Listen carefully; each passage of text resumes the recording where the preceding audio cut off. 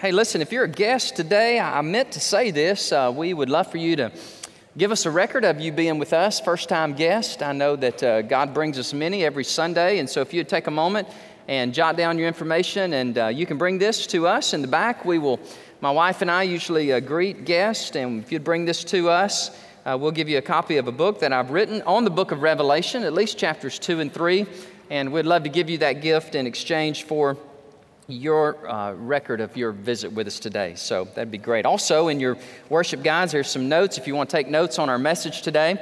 Last week, I was all excited and I wanted to preach all 14 verses, but just absolutely realized that there was just no way I could get through 14 verses. So we got through 2 verses.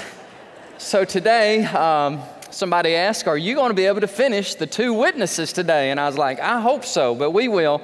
We'll finish up, and we are currently, for those of you that are guests, again, maybe this is your first time with us, we're studying this great book of Revelation, the book called the Apocalypse.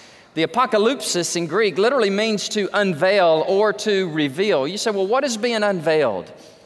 What is being revealed in these 22 chapters? Well, there are 2 things. First of all, it is the unveiling of Jesus Christ, the second person of the triune God, His awesomeness, who He is, His kingship, His lordship. And so Christ is prominently, conspicuously revealed and unveiled for us in this great book. And also, what is revealed or unveiled is the future of the world. You say, well, wait a minute, Nostradamus or this some kind of prophetic? No, it's far greater than that. This is the Word of God. And it is absolutely accurate and pure and perfect in everything that it tells us, both past and present and future.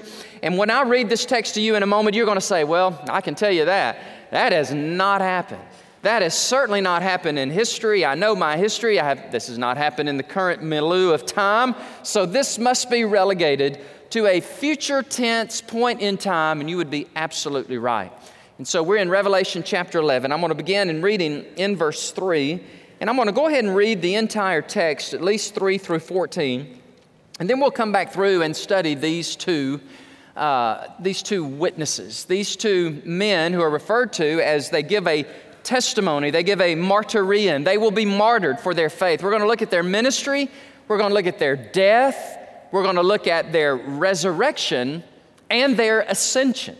These are 2 very powerful, potent, prophetic men of God. And we get to study them today, and we're going to try to ascertain and figure out just who these men are or what do they represent. And so we're going to have a good time studying God's Word today. So in Revelation 11, verse 3, right here in what is known as the Great Tribulation, it says these words. Verse 3, let's roll it to verse 3 on the screen. That's verse 1. And your blood ran red. That's verse 4. Let's back up one time. And my sin washed white. There it is. All right, here we go. Y'all ready? And I will give exousian. Is the Greek word. It's not dunamis, which is where we get the word dynamite, which is just awesome, brute power and strength. Exousian has the connotation of authority, that they have been given this God-given authority, this power to do the following. I'm going to give this to my 2 witnesses, and they will prophesy 1,260 days. And they're going to do this for 42 months, 3.5 years. That's 1,260 days. These guys are going to preach from Jerusalem clothed in sackcloth. Okay? These are the 2 olive trees and the 2 lampstands standing before the God of the earth. In a few moments, we're going to find out what that means. Have you ever studied the Bible and read it and go, I have no idea what that means? Well, you say, that happens to me a lot in Revelation. Well, John is presupposing that you and I have a very thorough understanding of the Old Testament, which most of us don't. And so we have to go back into the Old Testament. You're going to find there's a verse in Zechariah 4 that is almost verbatim to Revelation 11:4, what we just read. Now here's where it gets kind of wild on us. Are you ready? And if anybody wants to harm them, the antecedent for them would be the 2 witnesses, all right, these 2 powerful, potent preachers there in Jerusalem. If anybody wants to hurt them, fire proceeds from their mouth and devours their enemies. And if anyone wants to harm them, he must be killed in this manner. In other words, don't mess with these prophets of God.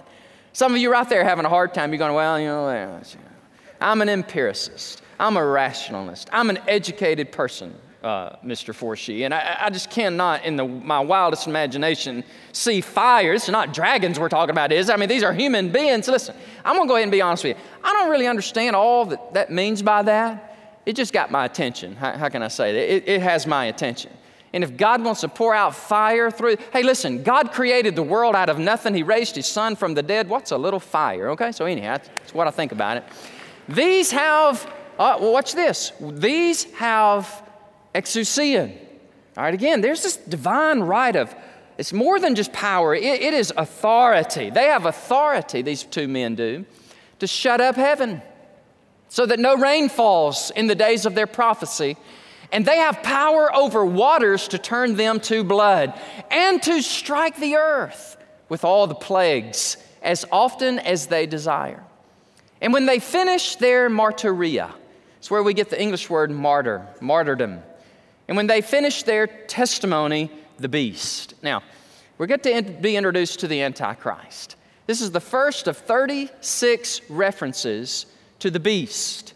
The beast is none other than Satan in human form. He is the Antichrist. He is the 2 Thessalonians 2 man of lawlessness. He is going to be a very conspicuous, prominent, future human being in this great tribulation area. He's going to rise up out of the bottomless pit, the abysmos, and he will make war against these two prophets. He is a powerful individual. He will overcome them, and he will kill those two witnesses. And now it gets kind of gross. I'm just be honest with you. This is gross. This is hard. This is actually hard to read. It reminds me of something you'd read in today's paper in the Middle East. And their dead bodies will lie in the street of the great city, which is spiritually called Sodom and Egypt, where also our Lord was crucified. Then those from the peoples, the tribes, the tongues, and the nations will see their dead bodies 3.5 days and not allow their dead bodies to be put into graves. And those who dwell on the earth, now these are the earth dwellers. Whenever you see these guys, these earth dwellers are usually antagonistic toward the things of God. They are usually the ones following the Antichrist, and they're going to have a hootenanny party. They're just going to think this is the best thing because these two prophets of God, these powerful, potent preachers of the Word of God, they're dead and their bodies are strewn throughout Jerusalem. And the Bible says here, they rejoice over them, they make merry, and they send gifts to one another because these two prophets who basinos them, tortured them, those who dwell upon the earth. Now after the 3.5 days, the breath of life from God entered into the two prophets. Now watch this. Have y'all seen anything like this? I haven't. And these two men of God stand to their feet, and megaphobos in the Greek. Mega means prodigious, great, large, and phobos, of course, is fear. Great fear fell on everybody who saw them. Wouldn't you? I mean, they're dead, 3 days, boom. They rise up, and they heard a loud voice from heaven saying, "Come on up here." And they ascended to heaven in a cloud, and their enemies saw them. In the same hour, there was a great earthquake, and 1/10 of the city. Now, the city, it's very clear what this city is. It's clearly Jerusalem. Earlier, it was called the city of Sodom and Egypt, spiritually speaking, but where our Lord was crucified. It takes all the ambiguity out of it whatsoever. We know precisely this is the city of Jerusalem. It is the city that is prominently featured, if not every day, then at least once a week. It is the city where the three major world religions of Judaism, Christianity, and Islam all abide, and not so peaceably and amicably, I might add. It is that city. Interesting enough, when you look at a map, it looks like it's just right in the middle of the world. It is that very city that's going to be prominently featured in the end times. That doesn't surprise us because it's prominently featured in the present times. But 1/10 of that city is going to fall. And in the earthquake, 7,000 people were killed, and the rest were afraid, and they gave glory to the God of heaven. This is the second woe, and it is past, John said. Behold, the third woe is coming quickly. Father, we just pray you'd give us wisdom. Pray that you'd speak to our hearts, Lord, and give us insight into the Word of God. May we understand the Old Testament appropriately. May your Holy Spirit speak to us to understand the New Testament. May we put it together. And may we, God, come away from here today thoroughly blessed and encouraged by the power of God. This same God, you that we are worshiping today, is the God of creation, the God of redemption, and the God of culmination. You're the God who is absolutely enthroned.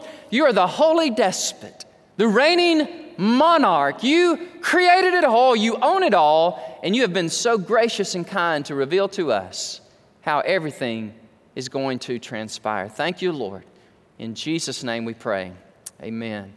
So these two witnesses, let's look at their lives here for just a moment and their ministries. It says in verse 3, and if what you would like to do is just open up your Bibles and turn to Revelation 3, it's going to be kind of like a homily sermon, which means I'm just going to touch base on every one of these verses and try to give an explanation. We'll give some application and some illustration, but primarily today we're going to look at the clock. It's 11:39. Isn't that wonderful? So we're going to go fast, and we're going to begin in verse 3.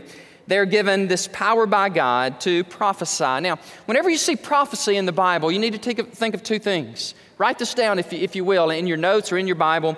Write the word foretell, F-O-R-E-T-E-L-L. They prophesied in verse 3, meaning they foretelled the future, and they forthtell, F-O-R-T-H.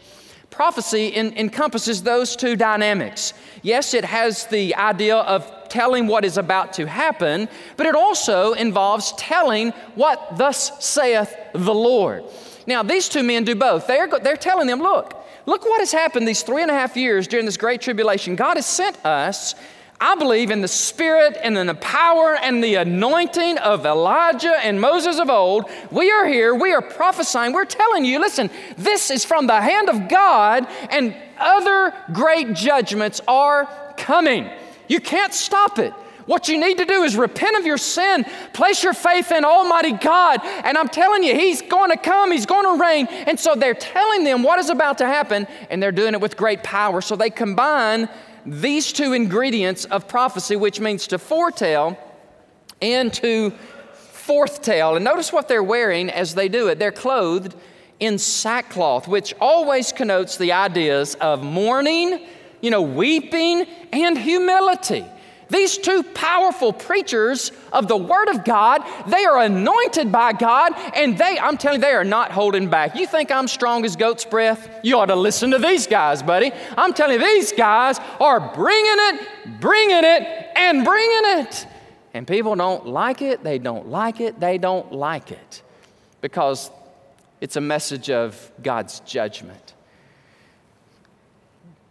Sackcloth, mourning. They're broken over this message. They're humbled by it. But they've been given the message and they have to share it. Now here's this strange verse in verse 4. I call it strange because it's just different for us. When we read it, and the Bible says these are two olive trees and the two lampstands standing before the God of the earth. Let's go to Zechariah 4:14. Let me read this text to you. So he said, these are the two anointed ones who stand beside the Lord of the whole earth. And it's in Zechariah's day, which is a great prophetic minor prophet coming of the great day of the Lord in the future, he is describing Zerubbabel and Joshua. Zerubbabel is the governor, Joshua is the high priest, and he's calling these the two anointed ones who are standing beside the Lord of the earth. And just like Zerubbabel and Joshua were anointed by God, like olive trees producing oil for the lamps to burn, so the Spirit and the anointing and the power of God, Zechariah 6:4, it's not by might nor by power, but by my Spirit, says the Lord. And the same Holy Spirit of God that enamored and anointed and enabled Zerubbabel and Joshua is the same God who is going to come over and anoint and empower these two witnesses. And that's what this is. It's like John has given us a cue back in the Old Testament how God anointed and empowered. That's what he's about to do with these two men, all right? Now, verse 5, I mentioned it a moment ago. It's startling. I don't know that I understand all of that. It certainly could be literal about the fire. Somehow, when people oppose them, they're going to pay for it. They're going to pay with their lives. So it's almost like God has this bubble around them. And they cannot be penetrated. They cannot be hurt until they have fulfilled their destiny. Now, verse 6 says they have the power and the authority to stop the rain and cause a drought. Now, let's do a little Old Testament study here. Who are the two men of God in the Old Testament had power to stop the rain and power to bring about plagues and so forth? Who are those two men? Well, it's obvious. That would be Elijah and that would be Moses. Matthew chapter 17, Jesus, in a very interesting passage of Scripture, is on a mount, and he is transfigured, metamorphosis. What is on the inside comes on the outside. There's this radiant Shekinah glory of God engulfing the person of Jesus Christ, and there are two men standing beside him, and those two men were Elijah and Moses, which makes a lot of people think, I'm not one of them, but a lot of people think that those two men preaching in the end times are Elijah and Moses. Other people say, no, it's not them. I know who it is. It's Enoch and Elijah. Because what do those two men have in common? They never died. They never died a physical death. Enoch walked with God. God took him. Remember that? Elijah was a mighty preacher prophet, and a chariot of fire swept him away, and he ascended into heaven. So some people believe that these two men who have the power like Elijah did of old. In fact, Jesus said in Luke 4:25, watch this. Jesus said about Elijah of old, Luke 4:25, but I tell you truly, many widows were in Israel in the days of Elijah. Now this is Jesus speaking. When the heaven was shut up 3 years and 6 months, and there was a great famine throughout all the land. That was under the ministry and the auspices of Elijah. One of these preacher dudes, come on now, one of these prophets of God in Jerusalem, if you take it literally, and I do, is going to stand there and he's going to be preaching, and he has the power of God to shut up the heavens and it does not rain. And the other one over here in the spirit of Moses, he has the power to turn water into blood and to bring about a bunch of plagues. I'm telling you guys, these are some fierce men of God. And they're hated. They're deeply hated. And the reason they're hated, and I get a little taste of this as I get to preach today in a modern day, they're hated because they hate the message that they're given. And here's the message. You are accountable to God. And if you sin against God and you throw your fist up at Him, He will punish you. He will bring retribution upon your soul. People don't want to hear that. Now, I'm telling you guys, they want to hear God is a big fluffy Santa in the heavenlies. He lets me get away with everything. I never get a spanking. He's just this heavenly sweet papa, and everything is grand and glorious. I can live like I want to live. I can sin like I want to sin, and God will wink at it, and everything is A-okay. I'm telling you, friend, that is not the God of the Scriptures. He is a holy God. Listen, He is a God of love. Oh, how the love of God rained down in Christ. Death on the cross, hallelujah, rose from the dead, but He's also a God of justice. Now, think about it. Just extrapolate just a basic human axiom truth from a human judge. If a human judge would allow us to commit murder and rape and crime and we never pay for it, what chaos would there be in this world? God is a judge. He holds accountable and He empowers these two men. And buddy, they preach and the people, they don't like it a whole lot. All right, so that's their ministry. Let's go next to their death in verses 7 through 10. Verse 7 says they finished their testimony. Come on now. I don't know about y'all, but verse 7, he just greatly encouraged me. Do you know when you're walking with God,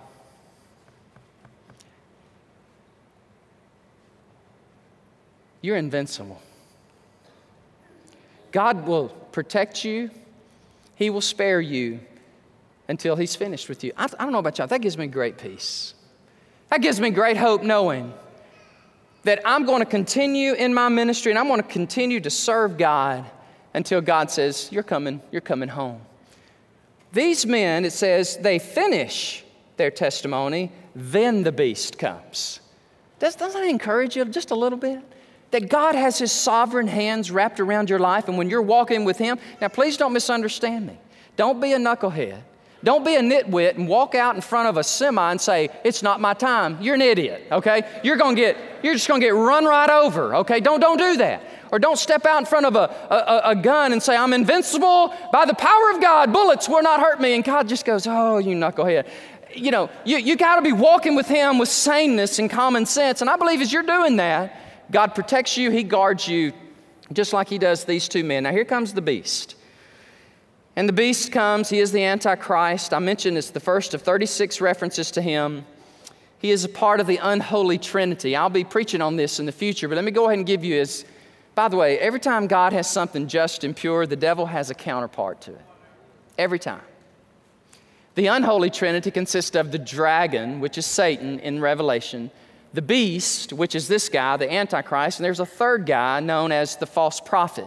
He's also called a beast, but he's a little beast. The little beast will come in the end times, and he will have the whole world fall in love with the beast. He will be his little emissary. He will be the one convincing everybody on earth that, man, look at this guy. Isn't he amazing? Isn't he wonderful? Look at the economy he's blessed us with. Look at the peace he's provided in the Middle East. Nobody could provide peace in the Middle East. But look at this guy. Look, he's charismatic. Isn't he good looking? Isn't he amazing? Now let's just everybody, come on now. Everybody together. Let's just bow down. And that will be that guy's job. And you say, but wait a minute, I don't know that I want to do that. Then you're going to get killed. You're going to take his mark somehow. You're going to get a mark on you to identify you, to worship him. And the person who's behind it, listen carefully. This is a good word. The person behind it is the one who always wants to be God and be worshiped, and it's Satan. He's empowering the false prophet. He's emboldening the Antichrist, the beast. And so that's why scholars refer to them as the unholy Trinity, to mock, to resemble Father, Son, and Holy Ghost or Holy Spirit. So verse 8, the two witnesses' bodies will lie in the street 3.5 days. They're going to be killed. They're going to be martyred. John MacArthur puts it like this. He said, after their deaths, their dead bodies will be contemptuously left to lie as rotting corpses in the streets of the great city where they ministered and where they were killed. In the ancient world, exposing an enemy's dead body was the ultimate way of dishonoring and desecrating them. God forbade that the Israelites engaged in that practice according to Deuteronomy 21, 22, and 23. End of quote. So here they are. They've been martyred, they've been killed, and all of this transpires in the great city known as Sodom and Egypt, better known as Jerusalem. Hold on now, wait a minute. Do you mean to tell me that Jerusalem is going to fall so precipitously, so far into degradation and sin that in the last days it's going to be actually called Sodom and Egypt? Let me tell you something, guys. Whenever the Bible calls you Sodom, that is not a compliment. Because of sodomy, homosexuality, God killed the whole city. You say, well, I wonder what God thinks about homosexuality. That's what He thinks about it. He does not like it. It is an abomination to Him. It is unholy. It is unrighteous to Him. And when we engage in that sexual deviancy, God is not pleased with that, okay? And so when the Bible refers to Jerusalem as Sodom, that is not a compliment at all. That is a strong word of rebuke. Now listen, even as I'm preaching this today, it has gotten deathly quiet in here. Because almost people are looking at me like, I don't know that you should be talking like that. But if I don't talk like this, if I don't preach what the Bible says, who will? Who will say it? Who's going to stand up and say it?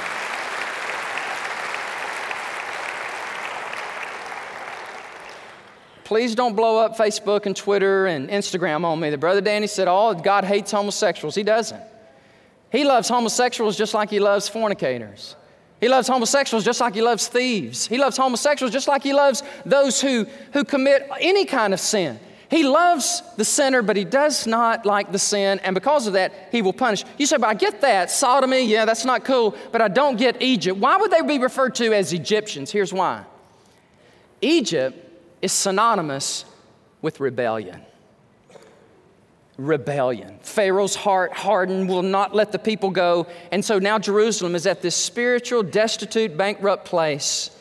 You say, well, how do you know it's Jerusalem? Where else was Jesus crucified? It makes it very clear that this is a city from which our Lord died. Okay, so verse 9, the people from all over the world are going to be living from all over the world, living in Jerusalem. They're going to see their dead bodies. They're not going to give them a proper burial. And you say, but wait a minute, how does that happen? People from all over the world. Listen, this is not a stretch at all. One of two ways you can interpret this. Number one, there are people from all tribes, peoples, tongues, nations living in Jerusalem, or I think it's the other way. When 2000 and, goodness, it's 8 years ago, whatever 8 minus 15 is. What would that be? Yeah, something like that. Theology I get, mathematics I don't. Actually, that's not right. It was 2002 or 3. Anyhow, I'm flying over Mount Kilimanjaro. You ever done that? It's really cool. In a little plane, a 4-seater plane, I'm singing every song and spiritual song and hymn that I know to God because I'm about to throw up all over this plane. I mean, I'm bouncing up and down. I'm singing, Lord, please spare me. We're flying into a Sudanese refugee camp. We're doing ministry, and we're helping, and we're blessing. We're trying to. And it's fun. It's crazy. I'm thinking, what am I doing flying in Africa to a Sudanese refugee camp? I said, well, I know what I'm doing. I'm going to preach the gospel, encourage people. We land, and to my absolute amazement, there is this sea of humanity in these tents. Every person I saw had a cell phone. No, a cell phone. And I was blown away. They may not have much to eat, but they were on the phone. I'm like, who are you talking to? You know, I guess they're talking to their neighbor down over here. I don't know. But the point is, with modern technology, it is not a stretch at all to be able to pull that phone out and see CNN and see the martyrdom and resurrection of those two guys right there on your phone. I think that's what's going to happen. CNN, ABC, NBC, they're all going to be there. That's verse 9. Verse 10, it says, and those who dwell on the earth are going to be just absolutely thrilled to death. In fact, part of verse 10 says they're going to rejoice, make merry, and send gifts to one another. Now think about it. If you hate somebody that much, and you want them to be silenced, and along comes Mr. Wonderful. Reminds me of that crazy Shark Tank guy. But anyhow, Mr. Wonderful. He says, guys, I got this. I have supernatural powers. Watch this. And he kills those two witnesses. And man, they're just like, man, you're great. Thank you. And so they send gifts. One guy during Christmas put this verse on his Christmas card. Listen, he didn't understand Revelation. All he saw was sending gifts and making merry. Big mistake. I bet he didn't understand the context. He thought that was a cool thing. Hey, we're giving gifts and it's a great time. Not cool. All right, verse 5 and 6, we looked at the prophets, how they affected people physically. Now, I believe this torment that they preached was spiritually. It was a hard message, not very palatable. So they are killed and they are judged and they just lay them out in the holy city. And it got me to thinking, what is this world coming to? If you preach against sin and you say God is a God of justice, well, I know where this is going. And if I'm around, which I hope I'm not, when this goes down, it's going to be tough on guys like me who are going to preach the Bible. It's already tough. Let me give you just a little chronology as I kind of wrap this sermon up. This is from a book written by Franklin Graham. called The Name. In 1999, in the Columbine massacres, the governor of Colorado called Franklin Graham and said, would you come? We're going to have a memorial service, and I want you to pray. Franklin, that's Billy Graham's son, he came and he prayed, and he closed his prayer in the name of, anybody want to guess? Jesus. Oh, my word. There was a guy that followed him. This is spooky, scary kind of stuff. He followed him and began to scream at him, shout at him, and say these three words: "You've offended me. You offended me." And this guy was he was just eaten up with fierce anger. And Franklin Graham was looking at the governor. He says, "For the life of me, I have no idea who this is or what this guy." And then Franklin Graham goes, "Wait a minute. I prayed in the name of Jesus." Fast forward 2001, Bush's inauguration. They asked Franklin Graham, "Would you come and you pray?" Him and Pastor Kirby John, they came and they prayed. And Franklin closed this prayer this way. He prayed, "And I pray this in the name of the Father and the Son, the Lord Jesus Christ, and the Holy Spirit. Amen." And the judgment fell. This guy wrote an article, and he quoted in this, and I'm quoting him this morning. He said he was so angry at Franklin Graham's prayer in Jesus' name, he called it a crushing Christological thud that barred millions of Americans from having their own amen. And he was hated for it. And just this past month at Duke University, the Muslims were allowed. It's still astounding to me that the administration said the Muslims could have their Islamic call to prayer that would permeate the whole campus. And the whole campus at Duke University could hear the Islamic call to prayer. And some believers, some Christians, they were not given the same blessing. And so Franklin Graham raised his hand. He said, "Wait a minute, that is not right." And Franklin called on Duke University, their graduates and their sponsors, which was a Christian school, believe it or not, started in 1838, and their motto is truth and faith. And he said, "Why don't y'all withhold your donations because of this is what they're doing?" Duke University changed. They changed their thought. They said, "Whoa, we're not going to do that." And there I go here. Yes, I'm going there. Just this past week, the same guy gave an eloquent, fierce rebuttal to our president, who equated Islamic jihadists with Christian crusaders who killed people thousands of years ago. Let me tell you something, guys. That's just stupid. I'm just telling you, it is stupid. And as Franklin Graham pointed out, he just does not know his history. Listen, study your history, and you tell me if the two compare. Yes, people have done stuff in Jesus' name. I know the David Koresh's of this world. I know the abortion clinic who say they're Christians and they kill the abortion doctors. I get that. But if you try in your mind to compare that to these jihadists, these ISIS jihadists, what an incredible stretch. And I thought Franklin Graham was upset until I heard Pastor Robert Jeffress up at First Baptist Dallas. Good night. Whoa, Nelly, bar the door. He was just like, this is absolutely ludicrous. So here's my point. How popular you think Franklin Graham and Robert Jeffress are today? Not very. There are some who love God, love the Bible, know history, actually know church history, and are taking a stand. And I'm telling you, it is a hatred, and we get to see just a precursor of the hatred that will come to these two guys who will be preaching in the end times. And let me wrap up. Point C is their resurrection and ascension. Verse 11 reminds me of Ezekiel 37, where God breathed life, and these dead bodies came back to life, and their enemies saw them. Come on now. I hope CNN records this. Oh, look at there. Those bodies, those desecrated, decimated bodies, they're coming together. There's life in them, and they're rising up from the dead, and they're going to heaven. I'm telling you guys, that's going to be something. And the Bible says that their enemies see it and gave glory to God. Now, let me say something to you real quick. Whenever you read in Revelation where it says, and they gave glory to the God of heaven, that is a reference to repentance. So some of these guys, they're going to remember the story of the witnesses. They're going to see their death, they're going to see their resurrection and ascension, and they're going to go, wait a minute. And during the Great Tribulation, there will be people converted to Christ.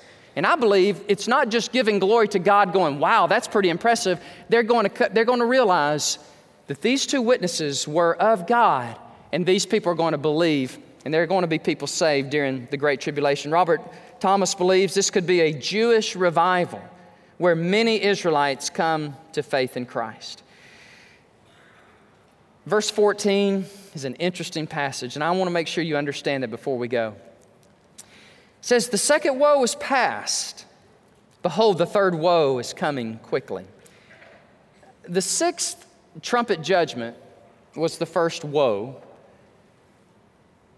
The fifth trumpet judgment was the first woe. The sixth trumpet judgment was the second woe. We've already studied those, and that's chapter 9. Chapter 10 and most of chapter 11 is known as an interlude, a pause, a apocalypsis parentheses, if you will. John says, okay, those have passed. The third woe is coming. The third woe is, now watch this, don't be confused. The third woe is the seventh trumpet judgment, and it's coming.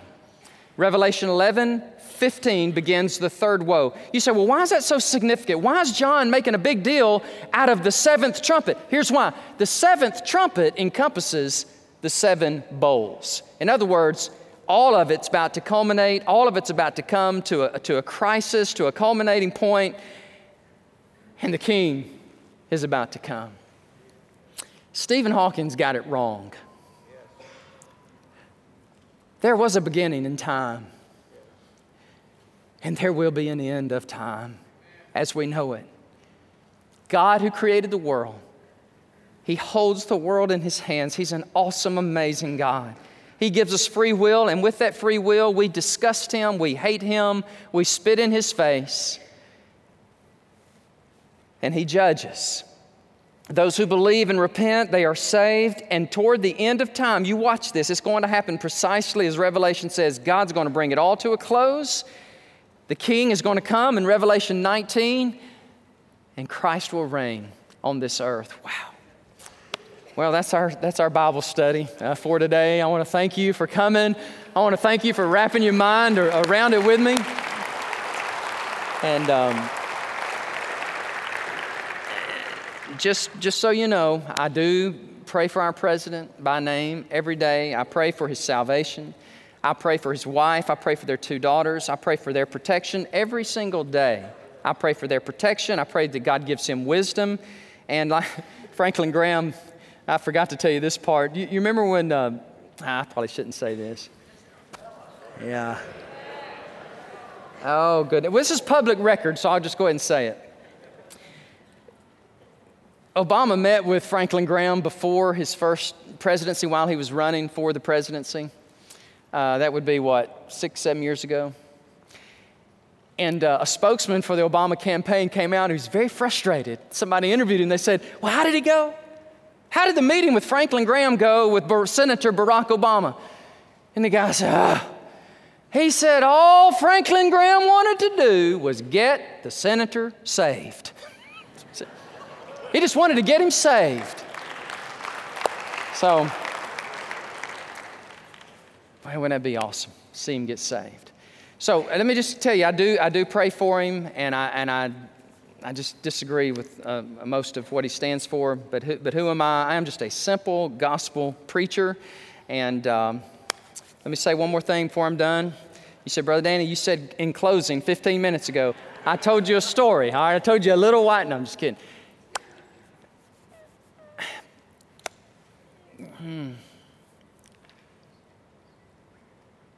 I have had and have homosexual friends.